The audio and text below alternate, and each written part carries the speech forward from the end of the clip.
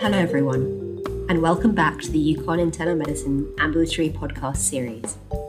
I'm Courtney Ryan Fisher, and I'm one of the Chief Medical Residents at the University of Connecticut. Today in our podcast, we will talk about management of hypertension in patients with chronic kidney disease. Our goal is to summarise blood pressure management in patients with CKD not receiving dialysis. We will cover what blood pressure goal to aim for, how to best measure blood pressure, and the management considerations in this patient population. Number 1, deciding on a blood pressure goal for our patients with CKD.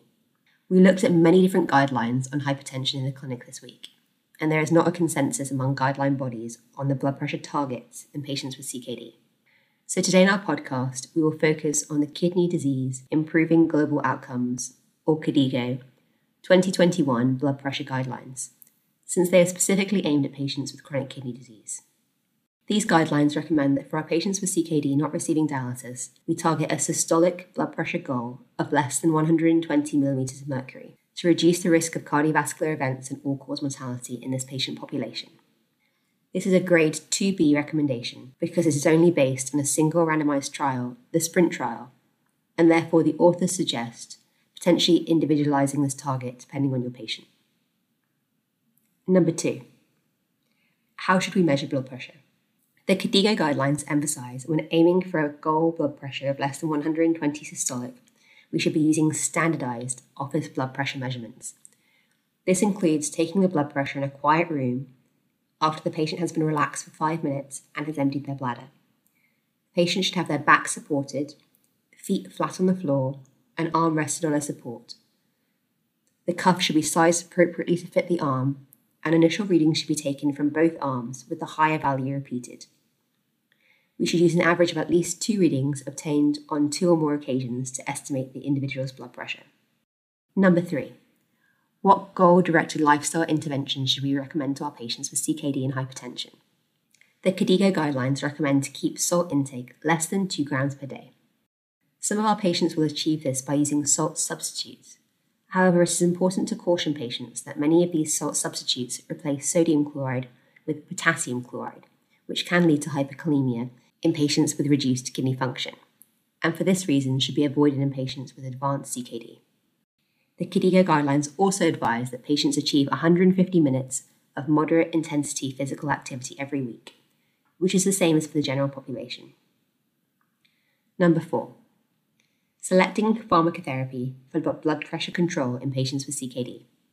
An important mechanism behind the cause of hypertension in patients with CKD is activation of the renin-angiotensin system, making the patient hold on to salt and water.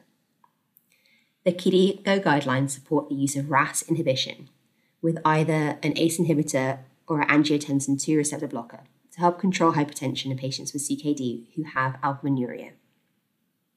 One of their practice points is to check serum creatinine and serum potassium 2 to 4 weeks after initiating these medications, and that most patients can tolerate up to a 30% increase in creatinine without the need to stop these medications, providing they do not develop complications such as hyperkalemia or fluid retention. Other options for medications include non-dihydropyridine calcium channel blockers such as amlodipine, or thiazide diuretics such as chlorthalidone or hydrochlorothiazide. Diuretic medications such as hydrochlorothiazide often seem like an obvious choice in patients with CKD who can develop fluid overload. However, it is important to remember that in patients with CKD, hydrochlorothiazide is typically ineffective below an eGFR of 30, at which point loop diuretics are generally favoured. So in summary, for our patients with CKD not on dialysis, KDIGO guidelines recommend using standardised blood pressure measurements and aiming for a target systolic blood pressure less than 120 millimeters of mercury. Lifestyle recommendations include reducing salt intake to less than 2 grams per day and doing at least 150 minutes of exercise per week. When starting on medications, ACE inhibitors and angiotensin II receptor blockers will target the underlying mechanism behind hypertension in CKD and should be considered as first-line agents in patients with CKD. I'd like to thank you all for listening today. Please follow our podcast in Anchor, Spotify, Apple, or Google Podcasts. We will see you in the next episode.